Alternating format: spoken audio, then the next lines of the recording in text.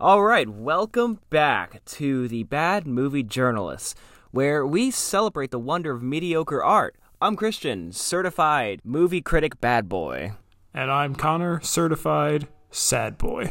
Today, once again, we're going back into the pre-MCU of Marvel movies, and we're talking Blade Trinity, a movie famous for starring Ryan Reynolds playing Deadpool 15 years earlier. Actually, that's not right. I think he played Deadpool in 2018. It doesn't matter, because the joke is that he's been playing the same character for pretty much his entire career. I think this was the role that launched Ryan Reynolds on the next 20 years of his career, because he saw how fun he got to be in this movie and was like, what if I just did this forever? Wouldn't my job be great? And now he's getting to do that. It worked out extremely well for him, because I love Ryan Reynolds. Just about anything I see him in, I generally enjoy him. Actually, other than Green Lantern, I really can't think of anything else that he's done that was really bad. We don't talk about Green Lantern in this household. It's not allowed. Yeah, that movie is off limits. All right, but we are covering Blade Trinity today, which came out in 2004, so 4 years before Marvel became the MCU. It is a superhero film. It is produced and directed by David Goyer, who also wrote the screenplays for the first two Blade movies, but this is his directing debut, which I will tell you a fun story about later. It stars Wesley Snipes, who returns as the title role, but also produced this movie, and then has a co-supporting cast of Ryan Reynolds, Jessica Biel, Chris Christopherson, Dominic Purcell, Parker Posey, and the Game himself, Triple H.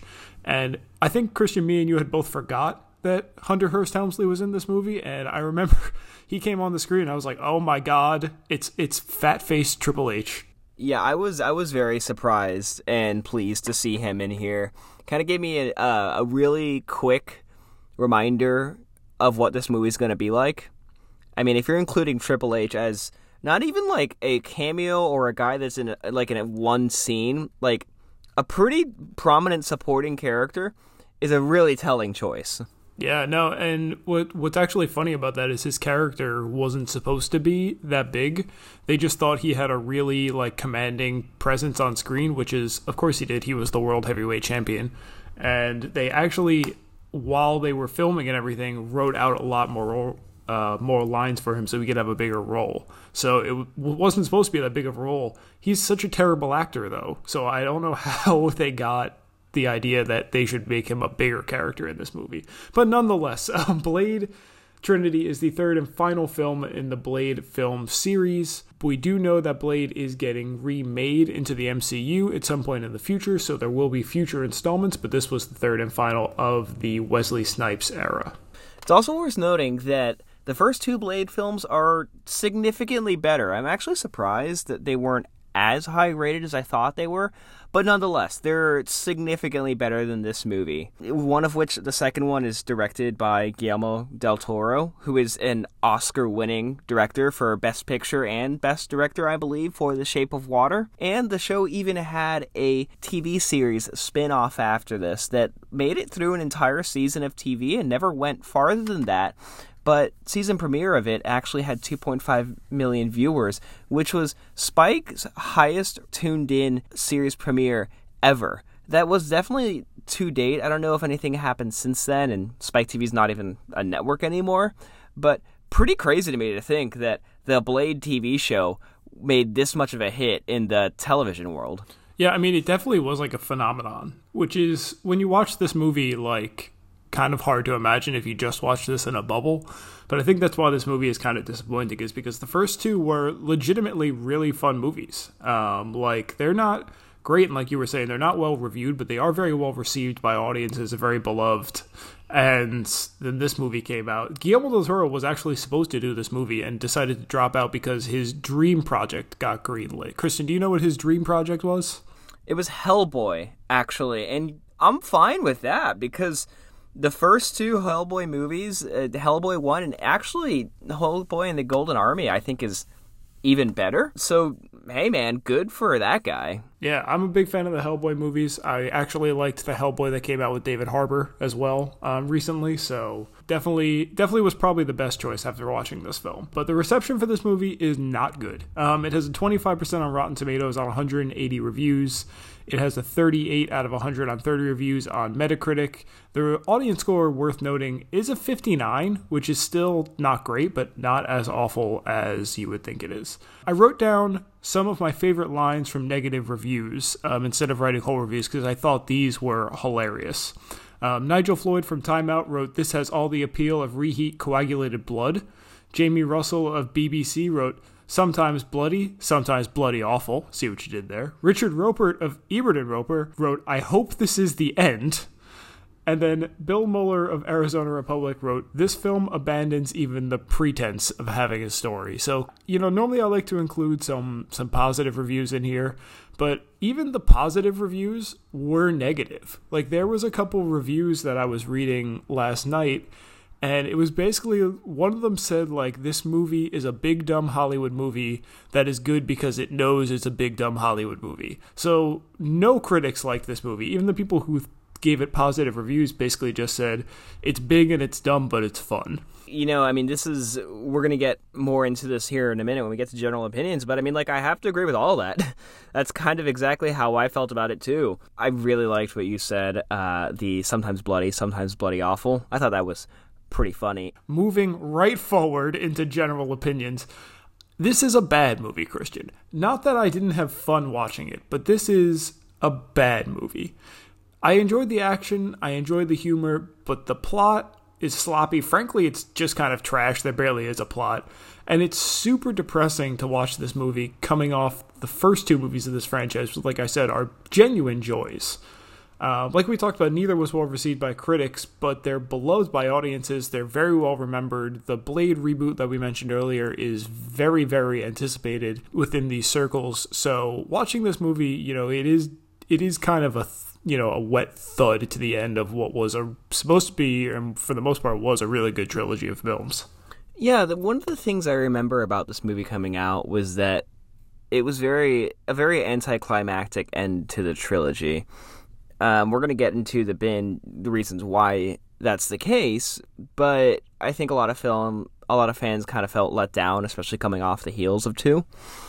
That being said, I generally enjoyed this movie. I agree with a lot of what the positive reviews of critics gave to this movie, saying that it's a big, dumb action movie, and the reason it was enjoyable at all was because it kind of is a big, dumb action movie.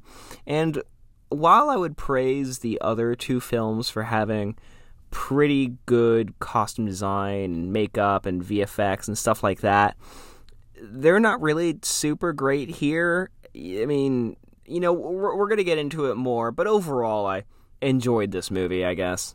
Yeah, it's a fun watch, but it's not a good movie.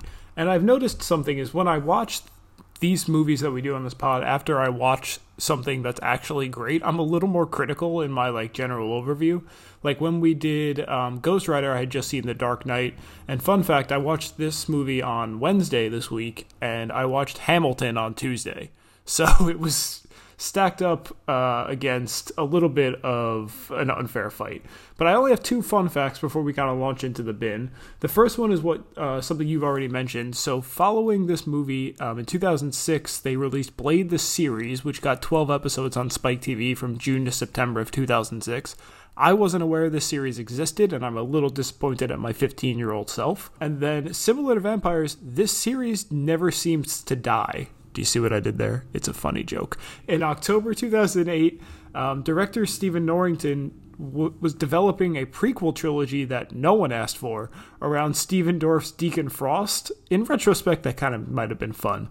And in 2016, Underworld actress Kate Beckinsale stated that a crossover sequel to Trinity with the Underworld series had been in development before Marvel regained the rights, which it did in 2012, which is a really interesting thing to think about because I always thought about Blade and Underworld as kind of rival franchises. So I don't know if they're under the same umbrella. I didn't look that up or anything overall, but it would have been kind of weird to see them on the same screen for me.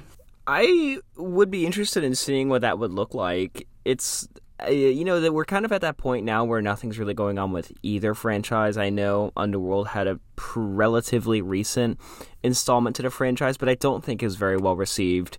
And there's only maybe a couple of those movies that I enjoy. There's a lot less Blade content comparatively, but it would be fun to see. It seems like kind of a natural fit. I will say the Stephen Dorff, Deacon Frost prequel trilogy, I am here for. Let's get this in development already. No, I think that I wrote down like a little smart aleck line, like no one asked for this, but as I read it, I was like, I would definitely have watched that. I don't know what 3 days ago Pete was talking about. But with that garbage opinion of mine, let's move right into the bid. I'm getting real good at transitions. So I want to kick it off here because we've talked on this pod about people mailing in performances before. But Christian, I want to give you a quick recap of Wesley Snipes in Blade Trinity. I'm going to take the floor for a minute here. Wesley Snipes was very unhappy with the film's script and original choice of director. If you don't know, Wesley Snipes founded Amun-Ra Productions, which was involved in the production of this movie. So he's actually a producer. So he wasn't happy with the script, the original choice of director. They fired the director and they picked David Goyer to make his directing debut and take over. Snipes also protested this. And because of this, he was famously difficult during filming. He frequently refused to shoot scenes, often forcing Goyer to use stand-ins and computer effects to add his character to scenes, which, if you know that and you watch this movie, it's glaringly obvious when it happens. Co-star Patton Oswalt alleged that Snipes would spend too much of his time smoking weed in his trailer and often became violent with Goyer after falsely accusing him of racism when he said something. It's also alleged that Snipe refused to interact with Goyer and his co-stars and would instead communicate through his assistant and use of post-it notes. Snipes also referred to co-star Ryan Reynolds by a couple racial slurs on more than one occasion. And Reynolds, when asked how he got along with Snipes, said, and this is an exact quote, "I never met Wesley Snipes for a single day. I only met Blade." And he says that because on the set, Snipes only answered to the name Blade. If you called him Wesley Snipes, he would not answer. And then, in 2005, Snipes sued New Line Cinema and Goyer, claiming the studio did not pay his full salary and that he was intentionally cut out of casting direction decisions and the filmmaking process, despite being one of the producers. And he also alleged that his character screen time was reduced in favor of co-star Ryan Reynolds and Jessica Biel. Maybe that's because Wesley refused to come out of your trailer.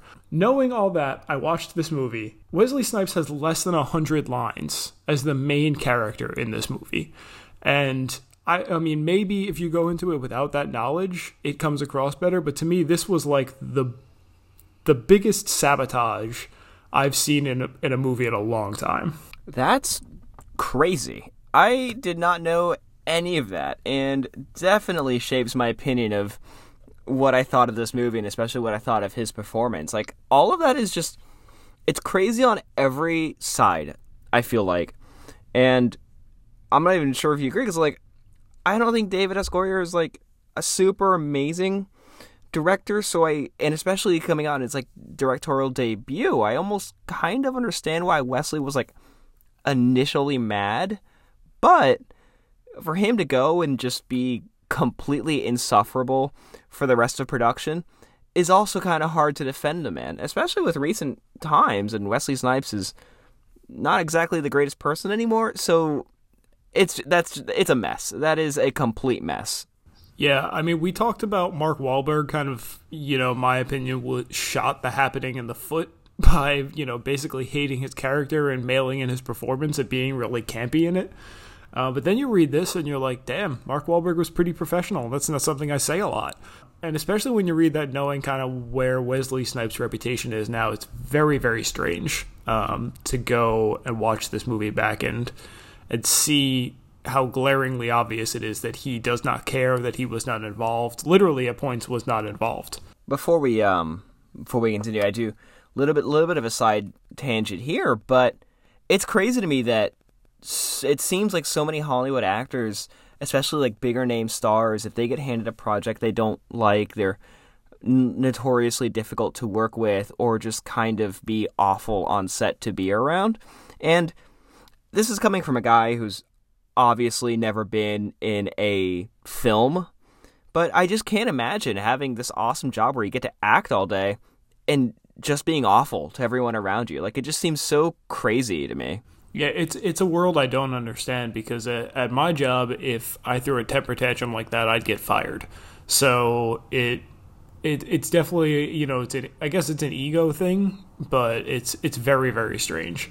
Moving on from Wesley Snipes, though, my other main point of this movie was the plot is awful. I'm not sure the plot exists for the most part. This movie is about an hour and 45 minutes long, and legitimately, I stopped my movie and wrote down at what point I started understanding what was going on, and it was about 44 minutes in. I'm still not 100% sure what some of the characters' end goals were. It was just all over the place, and it was sloppy, and it was real hard to follow. The plot is barely there, and by the time you realize what the plot is, it kind of gives you this sense of, what? I guess I'll ask first, did you see this movie first? Have you ever seen this movie before? I saw this movie when it was in theaters, so I was 15, I believe, or 14 when it came out, and I'm close to 30 now, so it had been a good decade plus since I had graced this movie. Okay, same. Yeah, so I had seen it in theaters, and I think I had seen it once or twice after that. Yeah, guys, I've seen this movie at least 3 times. So, speaking volumes to my character right now. You know what was funny, and I was hoping you had seen this movie more than one time, because when Dominic Purcell's character was walking around town, my partner made a comment like, you can't just dress in a leather jacket and a white shirt and tight jeans and look intimidating. And we'll talk to Dominic Purcell in a second, but I said, you don't have to act Christian like that so hard. Seriously, I'm a little offended, but no, I'm joking. But what I wanted to say is that the villains don't really have any motives at all in this movie. Other than wanting to kill Blade. A really top level overview of this movie, and my first point in my notes actually is, this movie is about a gang of vampires that summon Dracula to kill Blade. As far as I know, that's the entire plot, is that Blade is killing a lot of vampires, so they summon Dracula to kill him. They never explain why, and then Dracula has some, sub-motive, I guess, about, wanting a better race of vampires, because he thinks that the vampires have grown weak, but then Blade, at the end of the movie, Blade just ends up being, basically the thing he needed. That's his, endpoint is, you're my end goal anyway, so I kind of win, even though I lost. It's very strange. I don't really know what was going on. And I do want to touch on my opinions on Dracula and Dominic Purcell's casting, if you want to dive into that. Sure, hit me. All right, what is Dracula in this movie? I don't get it. He came on the screen, and he's got that weird unhinged jaw, which you pointed out is a callback to the second film, but doesn't really have anything to do with vampire folklore. What is his final form? Why is he covered in horns and glowing blue? Why is he wearing armor on one arm? Dracula is a count. He's in everything you ever see him in, dressed up in the tuxedo looking thing with the big cape and cap and neck thing. And then this guy came out of the ground, and I went, what is that? I'd forgotten what he looked like. I just don't understand why that was the depiction they chose of Dracula, because it's almost distractingly different. It's a strange choice, for sure. The only way I can kind of think about it in my mind is that I feel like since things like Bram Stoker's Dracula has been written, there's been so much more in vampire folklore that's been expanded upon. And I think the idea is that Dracula has been around pretty much since the dawn of humankind. So that's why they would find his body in the Syrian desert. Kind of, I think they're going for that he's from Mesopotamia kind of thing with it. And then the only other thing I can think, too, is that, he has this final form, and whether you like it or not, and he's this big skeleton monster man, if he can turn into that, why does he look like Dominic Purcell all the time? I mean, Dominic Purcell's a fine-looking dude, but, like, if you're trying to be intimidating in this crazy above all other creatures, why do you turn just back into a person for pretty much the entire movie? It just seems such a weird move for someone who's so obviously really powerful. He had a 10-minute fight with Wesley Snipes as Dominic Purcell, and only when he got like kicked through a window did he decide like, all right, now I gotta bust out the big guns. And then he lost anyway. It's very confusing that they don't, and maybe it's a budget thing, maybe it's a technology thing that was limited back then, but it's a very interesting decision to make that spectacle his final form, and then only use it for essentially the first scene and basically his last scene in the movie. Yeah, no, it's not used nearly enough, and I think probably one of two issues with it. The first one would be, this is 2004, the effects aren't great. You know, just right off the back, there's some scenes where it looks kind of video gamey. But also, I imagine that suit was incredibly cumbersome and awful to be in. And I don't know if Dominic Purcell was in it. They probably got a stunt double to be in it. But you can even notice, just in the choreography of that fight scene, that when it starts out, they're both hitting and blocking and jumping around, and it's really fast-paced. And then as soon as he puts the suit on, he's kind of just lumbering as he swings at Blade. So it just seems just all around just like poorly done. Yeah, it's not great. While we're talking about Dominic Purcell, he was an interesting cast for this. I like him. He's a fine actor. I like some of the stuff he did. I was a Prison Break fan. They did him no favors by not creatively hiding his obvious lack of height. He doesn't come off as imposing. And then when he transforms, he's a completely different height, which, again, they don't do anything to, like, mask at all, so it's a little startling. I also had a question about Patton Oswalt's casting, because I love Patton Oswalt. He's one of my favorite comedians. But he's in a group with Ryan Reynolds and basically peak Jessica Biel. He stands out. They don't really give him a ton to do comedy-wise, which is why you think you'd bring him in. So he was an interesting cast for me as well. I wrote down he's kind of like their Q, like in a James Bond movie where he's just kind of like providing all the weapons. I don't really know if Patton Oswalt had been in too much before this, and I mean, I could be dead wrong on that, but going back and watching this now, it kind of made me feel like this was like really early Patton Oswalt. So that was cool, but he doesn't really fit in with either of the other casting choices either. Well, of course, we'll get into more in the beauty, but like I liked the other cast. Like I thought the supporting cast in this movie was generally pretty good. Some other bad things I do want to point out, though. The music in this movie is really, really tough to listen to. It is just dead set in early 2000s, and it is just cranked up to the maximum. I almost think this movie would be 100% better if it was scored differently. Yeah, I also wrote that down. The soundtrack is at points distractingly bad. There was a note that I wrote down a couple times, which the general premise of is, do you think when blank, they were like, damn, we nailed this? And there was a fight scene, I think it's like the first fight scene where you meet Ryan Reynolds in that police building, and the background noise was actually like bothersome to my ears, and I wrote down, do you think they scored that and were like, damn, we nailed this? Because I don't know how stuff like that gets through focus groups and like all this different stuff you have to go through, and then it hits your screen and you're like, oh my god, this is awful. Yeah, it just doesn't sound good at all. I mean, it's one of those things where it's definitely part of the time period when this was made, because a lot of other movies had similar soundtracks to this, but it's just so done to hell in this movie, and it almost felt too loud, just almost louder than anything that was happening on screen. It was almost giving me a headache. Yeah, no, it's the exact opposite of The Happening, where we were talking about how it's very subtle and it builds at the right point. It was just loud and obnoxious, and there was way too much of it at points. But that's pretty much all I had for the bin. Is there anything else you wanted to bring up? And, yeah, the last thing I think I wanted to mention was that this movie, for as violent as it is, because there's a lot of people getting shot and killed and people are hitting each other, it's a pretty intense movie in that sense.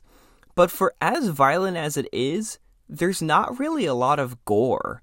Because just the very nature of how the vampires disappear in this movie, there's just not a lot of gore in it at all. There's not much like blood in it, and that's something that I find kind of disappointing because, you know, the first Blade movie is famous for that scene where he goes into the rave and it's literally raining blood from the speaker or from the sprinkler system. So for this movie to really not have anything that was too gory was kind of upsetting. Yeah, it's surprising too because I thought I had the same thought, and I looked up, like, was it PG-13 or something? It is rated R, so they had the ability to do all that same sort of stuff, and they just chose not to. Which, I mean, again, like we talked about, David S. Goyer is making his first, you know, his directing debut, so maybe that stuff he doesn't love, wants to tone back on. I don't know. It's an interesting choice, though. You are right about that. Yeah, it's definitely something. But with that, I think we can move into the most beautiful part of this podcast, the beauty. So why don't you start us off, Connor?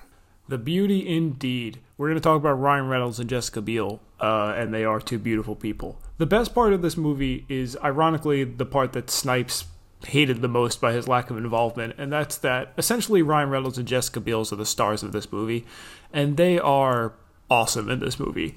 I think this is like right when Jessica Biel was becoming Jessica Biel, when like her like couple year run where her and Jessica Alba were and everything. But she's fantastic in this. She kicks all sorts of ass up and down the screen. At no point looks weak at all, which is refreshing because most of the movies we watch here have a really, really glaring lack of women in power. And then Reynolds in particular, I thought just slid in perfectly.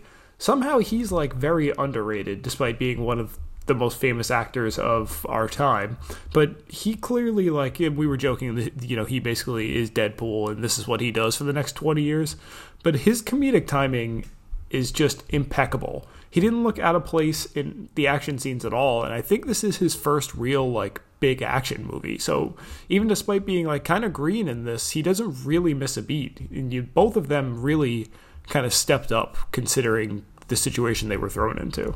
I completely agree. Jessica Biel, immediately as soon as she came on screen, was definitely one of my highlights for this movie for all those reasons you just listed. I really like that she seemed kind of physically imposing. Like, Jessica Biel, you know, she's a beautiful woman, but it seemed like, you know, she really trained for this movie. She looked really in shape, like she could actually do a lot of things that she was doing. So I thought that was really cool, and it's also awesome that there wasn't any sort of love thing related to her, or nothing was emotional. She was just a character who was a badass. And like you were saying, Ryan Reynolds is also awesome in this movie. I think before this, he was only doing, like, he had done Van Wilder.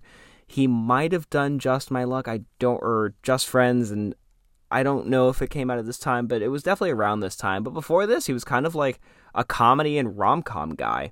And then he comes out in this, and he's like this ripped monster in this guy, and he's cursing, and just this over-the-top character. And I think that was just the exact right move for him. And like you said, we rag on him for doing this performance often, but he's great at it. And I would never turn off a Ryan Reynolds movie because he was doing that style of humor. It works really well for him. Yeah, this is like the movie where Ryan Reynolds became Ryan Reynolds. Like you were saying, he did like Van Wilder in 2002, and then he does this movie in 2004. And the movie he did right before this was Harold and Kumar Go to White Castle, where he's a male nurse, and the one after this is the Amityville Horror.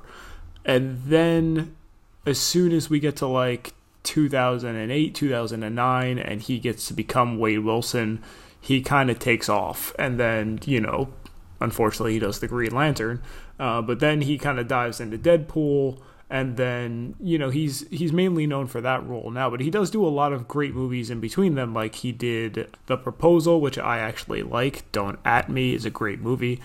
Just Friends as well, Waiting, like he does all those like right after this, so this is kind of where he launched himself into his actual career. And funny enough, he put on like 25 pounds of muscle for this film, so he was a very small guy until this movie, and now he's, you know, widely renowned as this like huge action star who's always in great shape. Yeah, he's great in this movie. I really enjoyed his performance all around.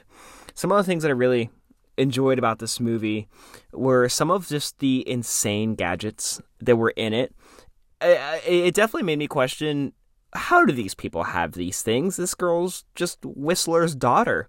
But she has a bow, which she states is half as hot as the sun. I don't know the exact temperature off the top of my head of the sun, but I can pretty much guarantee that half as hot as the sun is still ludicrously hot. So she's just carrying around this weapon. She could cut through, like, basically anything. Why is it? She could, like, cut through buildings or cars or, like, literally anything with something that intensely hot. It seemed so overpowered. You can't have that weapon, which is something I laughed about, because when she said half as hot as the sun, I Googled it. And the sun's temperature, if you just look it up, is listed as 5,778 Kelvin. So then I had to do the transformation from Kelvin into Fahrenheit. It's 27 million degrees Fahrenheit. So even if you were talking half of that, we're talking 13.5 million degrees Fahrenheit. The second she opened that thing, everyone on the planet would have melted. So that was wild. But yeah, the gadgets were a lot of fun, like the bullets that they had. She's got that knife boot that I thought was really well done. A lot of like the stuff that Patton Oswalt was showing off was a lot like that gigantic shotgun that they were like, this will fire anything. Bullets, stakes, spears, whatever you want. That was pretty funny. And yeah, a lot like you're saying, a lot of the gadgets in this movie were a lot of fun. This movie is a lot of fun. Like, the action's a lot of fun in this, too. I talked about this a little earlier, but, like, it can be a little choppy, like, when you're going through and watching it. Like, some are, like, very long, drawn-out scenes, and then some, they're very, very cutty while the action's going on. But some are very, very, very good. In particular, that Triple H versus Ryan Reynolds fight. You could book that WrestleMania match for me right now. I would pay whatever a pay-per-view wage is now to watch Ryan Reynolds in the game fight again. Yeah, that scene was awesome, and I agree. I generally like the action in this movie. I thought it was fun. I even liked when, apparently, when Wesley Snipes decided to show up on set. I enjoyed the action scenes that he was in. He was obviously a very in shape and physically fit man, so I always believed him as the character, and the same goes for the rest of the cast too. Triple H obviously has the physicality, so having him versus Ryan Reynolds, it's a good kind of like David versus Goliath situation there, and it was really fun. I also want to say I looked up just for reference how hot a lightsaber is, and it turns out it would be probably around 14,000 to 45,000 degrees Fahrenheit, which would make her weapon significantly more power than a lightsaber, which is crazy. So you're telling me that weird what'd they call it? The half sun or whatever it was, that thing could have taken down both the Jedi and the Sith with barely trying. Yeah, that's the implication of this weapon. It might be the most powerful weapon we've ever seen on screen. We need to get this thing over to Thor or another MCU character immediately. I can't wait to compare for the rest of our lives every film's main weapon to that one. But getting back to everything else, I saw a review that said it's ironic that Triple H is in this movie because it's entertaining in the same cheesy, trashy way that wrestling can be. And that's almost like exactly on the head of what I thought when I was watching this. Was like, I can't take my eyes off it. It's a train wreck, but it's an entertaining train wreck. Exactly. And I think that's the thing I enjoyed most about this movie, is that so much of it was just not good, but it was the exact kind of garbage that I like. For example, some of Wesley Snipes' lines as Blade I thought were really great. Notably, one that has stuck to me ever since I saw the movie for the first time in theaters is when he is trying to get information out of that one guard outside the blood farm, and he says, "Oh, I can't tell you. If I tell you, he'll kill me." To which Blade instantly replies without missing a beat, "Motherfucker, I'll kill you." And I think that is just so funny. Just this guy like, no, I can't tell you. I'm like, dude, I will kill you. And it just great. Yeah, I think this movie, if Wesley Snipes had cared, would have been so much better. While we're still in the beauty, I did want to bring up that it's great and disappointing that Chris Christopherson is in this movie. It's great because I love Chris Christopherson. I saw him come on the screen, and for the first time I put together that if they ever did a Big Lebowski sequel, he's the perfect guy to play an elderly the dude. But also he's like killed off within the first 10 minutes, which is kind of disappointing. Yeah, exactly. That is the most disappointing thing, especially because he's pretty prominently featured in the other two movies. Like he's to Blade what Stick would be to Daredevil, basically. He's that kind of character, and I generally like him. It really does suck that he pretty much instantly dies in this movie, but Chris Christopherson is fun. He seemed like just such a fun character to have in there. I also had a note in here that Norman Reedus was in this movie, which I am wrong about. Norman Reedus was in the second movie, who would of course later go on to play Daryl in The Walking Dead. You know, I was going to bring that up because I remember him in the second movie, and when you wrote that note in our doc, I was like, did I just completely miss a Norman Reedus cameo in this movie? And like, I was very confused. I was like rewinding parts trying to see like, well, maybe it was here when there was a lot of people.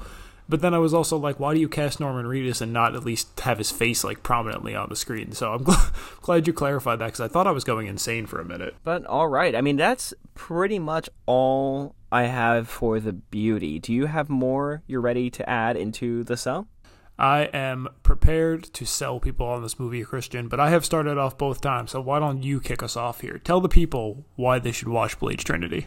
If you like mindless horror action, I think this movie's kind of fun.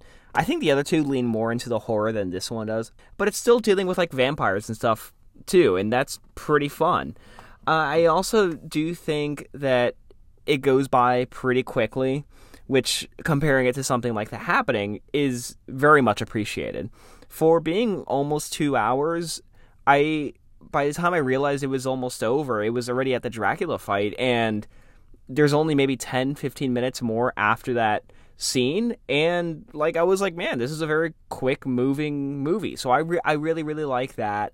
The very premise of Dracula versus Blade is stupid. I'm not going to pretend like it's not, but it is the right kind of stupid of having Dracula, famous literary character, famed throughout all of history, fight Blade. To me, silly stuff like that is fun. Why don't you tell me some of the stuff you thought? Yeah, I mean, I think we agree on a lot of that. This movie is a lot of fun to watch. It's awful. I have problems with this movie. The main issue is that it pales in comparison in almost every aspect to the first two. And also Wesley Snipes seemingly made it impossible for this movie to succeed. However, it is 2 hours of adrenaline and fun. Like you were saying, this movie is like half an hour longer, I think, than The Happening. And it flew by. Like, The Happening felt like it took much longer than this. The fight scenes are well done. The effects are dated, but like they're not egregious by any means. Like, it's not Gamer, where I watched them and was like, this is awful. And this added humor element they put in was a really great addition, because while this movie lacked in like a plot that I was able to invest in, I did laugh a lot more. And then, like I mentioned, Beale and Reynolds were great in this movie. It's great to watch them in the beginning of their careers, because like we said, Ryan Reynolds is just beginning, and this is like the very beginning of peak Jessica Biel. So watching them kind of be really young and, you know, really starting out and really killing this role. Like, you see a lot of people who jump into like big sort of franchises like this and kind of, you know, look a little awkward or out of place or struggle, and neither one of them did anything like that. Like, I wrote down in my notes, like, Ryan Reynolds just shows up for this movie and gets to narrate, gets to fight Triple H, and basically just seamlessly rolls in. Ryan Reynolds has the worst beard in this movie I've ever seen, and at no point was I like, that's distractingly bad. It is. If you look at the photo, it is, but he's so good in it, you don't even notice. And then lastly, and this is kind of something we've talked about on this podcast before, this is a pre-MCU film, right? We said this during Ghost Rider, but if you go watch like Spider-Man Far From Home and think like, ugh, enough of these Marvel movies, I can't take any more superhero movies, go watch this movie, because then Spider-Man Far From Home seems like prime, like grade A, golden era cinema. It's legitimately insane that this is the same company behind these two movies. But with that said, watching this movie does make me super excited for the reboot that's coming into the MCU. I know it's not coming in Phase 4 from my understanding, so it's not in the next couple of years, but they did cast, and I'm going to mispronounce his name, so I'm sorry, Mahershala Ali, who has already been in Marvel. He's Cottonmouth in the Netflix series for Luke Cage, so he's already been cast to play the character, and he's excellent. So I'm really excited after watching this movie and seeing the potential that Blade has, even back in 2004, what this newer indication of it's going to look like. That's actually something that I had wrote down too that I wanted to talk about, was that I feel like this movie is a pretty good representation of pre-MCU, and I think you start to see some things in the MCU in a movie like this where you have bringing in new characters, having more of a team up, having this witty, sarcastic sense of humor, these quips. Those are all things that you definitely seem to see later in the MCU. And I think something important to remember about Blade is that Blade is really responsible for superhero films as they are today. The first one came out in 1998.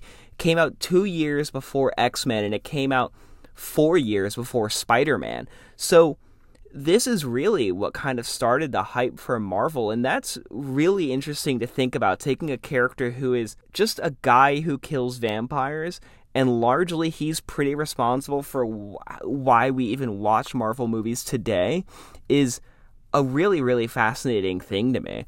You get to see kind of the end of a Hollywood heavyweight's career here, because I don't think Wesley Snipes went on to do anything else after this for several reasons.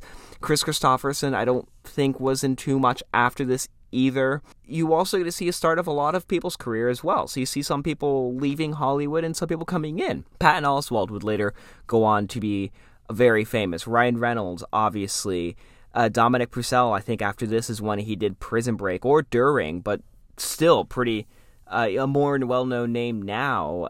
People like Jessica Biel, obviously very famous now. So it's cool to see these people at the start of their early career and then how far they've come now, and still be generally, most of the people in the movie still generally pretty well liked overall.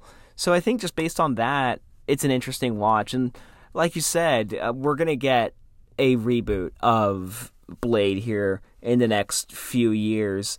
That's actually in the MCU. I think Mahershala is the perfect choice for this. As soon as I saw him, I thought, hey, man, I like that actor a lot. I've always liked him ever since he was in House of Cards. I've always thought he was a really fun actor and a really very talented actor.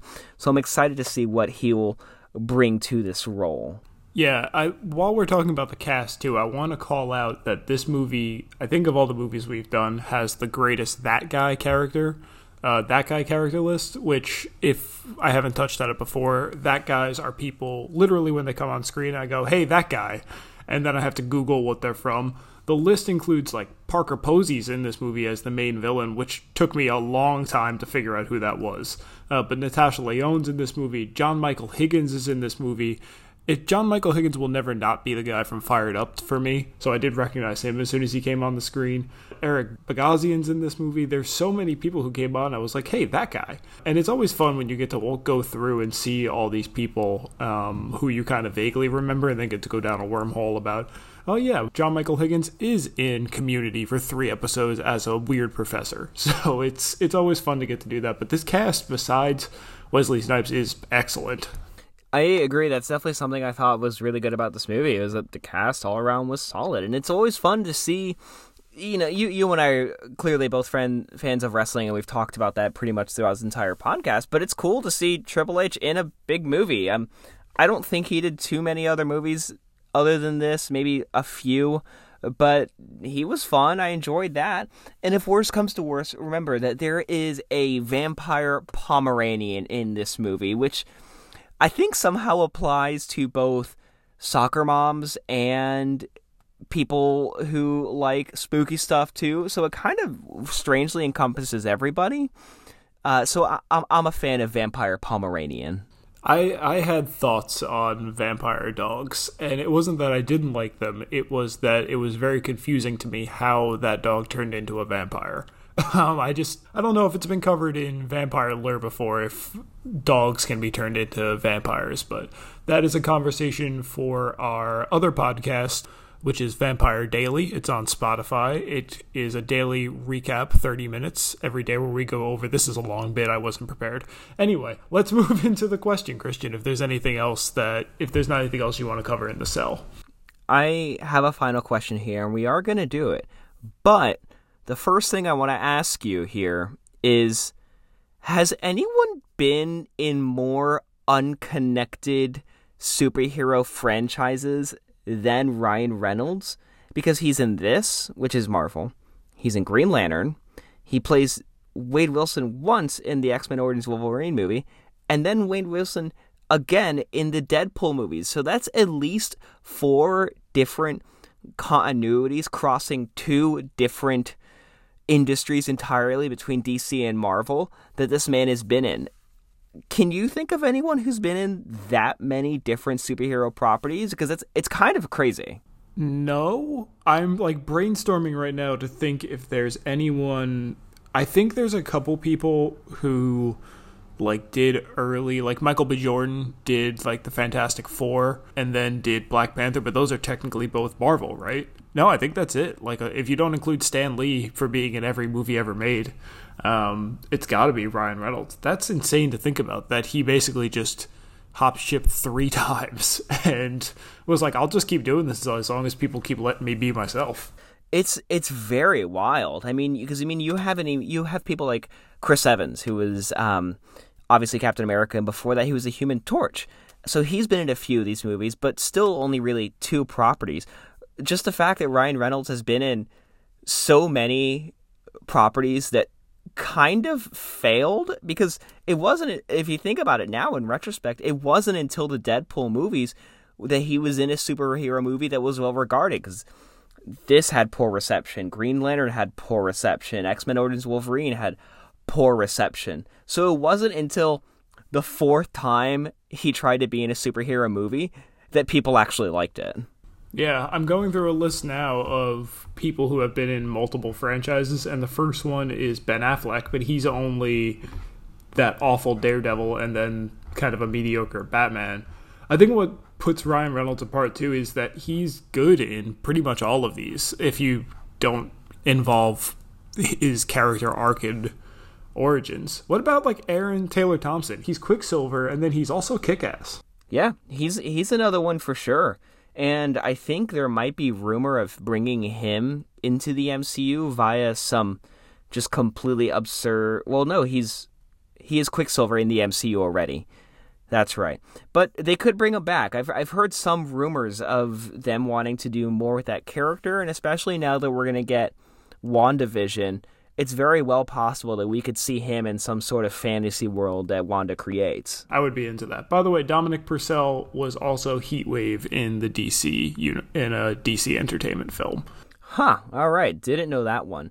But that does bring us to our actual final question. So I ask you now, Connor, if you could be any certain race within the Blade universe, which would it be? Would you stay human, vampire, halfling like Blade, or one of those spooky mouth boys from Blade 2? All right, so the obvious answer here is the halfling, right? Because they make specific mention in this movie that the humans, the familiars, are the weakest link in the vampire kingdom. So you don't want to be them. And then vampires seem very easy to kill if you're not Dracula, right? There's like 18 different weapons that kill these guys, and all you basically have to do is get stabbed by silver. They were killing 3 of them by pumping silver through a vent at one point. So it seems a little easy to die if you're a vampire. But halfling's also the really basic answer, right? It's boring. So I'm going to be a spooky mouth boy, mainly because as soon as the spooky mouth boy happened, I went, do you think that's the inspiration for the Demogorgon, like how they open their face? Do you think the spooky mouth boy was the inspiration for that? And I'm going to choose to believe it is, because then I get to be part of the Stranger Things universe as well. Ooh, okay, all right. I really like the direction you took with that. And I mean, I have to echo that. The obvious choice for me is Spooky Mouth Boy because the design of that was so strong. It was so immediately recognizable when that came out, just and kind of scary. I mean, I was pretty young when Blade 2 came out, but I remember it being pretty scary and unsettling to see on screen, especially knowing that Guillermo del Toro made a lot of those things and a lot of it was practical. So really, really affecting. So obvious choice is that one. The Halfling has a lot of merits as well. I mean, Blade kind of seems like he's so much stronger than the other vampire because he's only half vampire, which doesn't really make sense now that I think about it. He's only half as strong as someone who is stronger than a human, so I don't know. The math isn't there. No, the math isn't there, but Blade also seems to maybe be immortal because the virus didn't kill him, which it was supposed to kill all the vampires, but he also, like, doesn't die from anything else because he's part vampire, so maybe being a halfling makes you unkillable. That's kind of how it seems to me. This isn't really relevant to the actual movie, but something I always find very interesting about vampires or werewolves, but specifically vampires, is the amount of clauses they have of things you can use to kill them, where it's like, yeah, you're immortal, you won't get sick or die of old age, but also the sun, silver, wooden stakes, garlic, holy water, you can't enter someone's house without their permission. Just like the list goes on and on of ways that vampires can be very easily tortured by humans. It really makes me question, why would you want this? It almost seems like someone was just making stuff up as they went, because we've talked before off pod about like the quote unquote Superman problem with things like this, where they make things too strong and then they kind of shoehorn like something in where it's like, oh, but this is the only weakness you didn't know about. And it seems like someone was like, well, we can't do the silver thing again. And then someone was chopping garlic in the other room and was like, what if we make them, I don't know, not like garlic? It just seems very thrown together. It's very strange for sure. I think out of all the mythical animals there are, vampire would not be very high on my list for a thing to be. I think the obvious choice is werewolf. Werewolf seem awesome. You still get to die, but every now and then you just turn into this unstoppable monster. Yeah, the transformation does seem very painful, though, so I guess it'll depend on that. But, Christian, before we wrap up, I did actually have a second question that I want to ask you that I just thought of. So, Guillermo del Toro did the second movie in this, right? Introduced Spooky Mouth Boys. If you had to take Guillermo del Toro and have him do a horror version of any other Marvel superhero, who are you picking? Can it be a movie that's already been done? Yes, any character, any franchise, anyone. He's just going to take it and make a horror movie out of it. Okay, so I have two answers that immediately come to mind. The first one is something that's been done, and it's Doctor Strange. I think he would do so well dealing with like those other alternate realities and seeing like messed up kind of people and different stuff like that. And I think he would be able to add both fun, excitement, and horror into it. And then if we were going to go something that hasn't been done yet, Moon Knight would be really interesting. He's kind of the Marvel equivalent of Batman, except 100 times crazier. His background deals with Egyptian lore in a very interesting way, and he's also got this crazy dissociative identity disorder. So I think that would be a really fun character to see someone that talented work with, and also kind of make it scary, but more kind of psychologically scary of how he doesn't know how to trust himself. And I think Guillermo del Toro would probably do a really good job with that. The first idea that came to me was Doctor Strange, because they have described his next movie as already a horror movie, so I think that would be a lot of fun. The next one I had, though, was Scarlet Witch. I think that you could very easily do a lot with Wanda Maximoff, and especially the character that they showed in Age of Ultron, where she's definitely struggling with kind of her power and her emotions. I think you could do a lot of cool stuff with that in a horror film. I think so, too. The only other thing I can think that might be cool, this is a stretch, but if he did something like the Hulk and he just went all in on the body horror and the prosthetics and just made Bruce Banner in his transformation to the Hulk more misery than anything, there could be something fun there. Ooh, that would actually be a lot of fun. That's a good call. I think that's a good place to wrap if there's nothing else that you want to add, my friend. No, that is it. I am also ready to wrap. Awesome. Well, Christian, it's been great. We'll be back soon with another mediocre movie. But until then, my friend, you stay frosty. Stay frosty, Connor.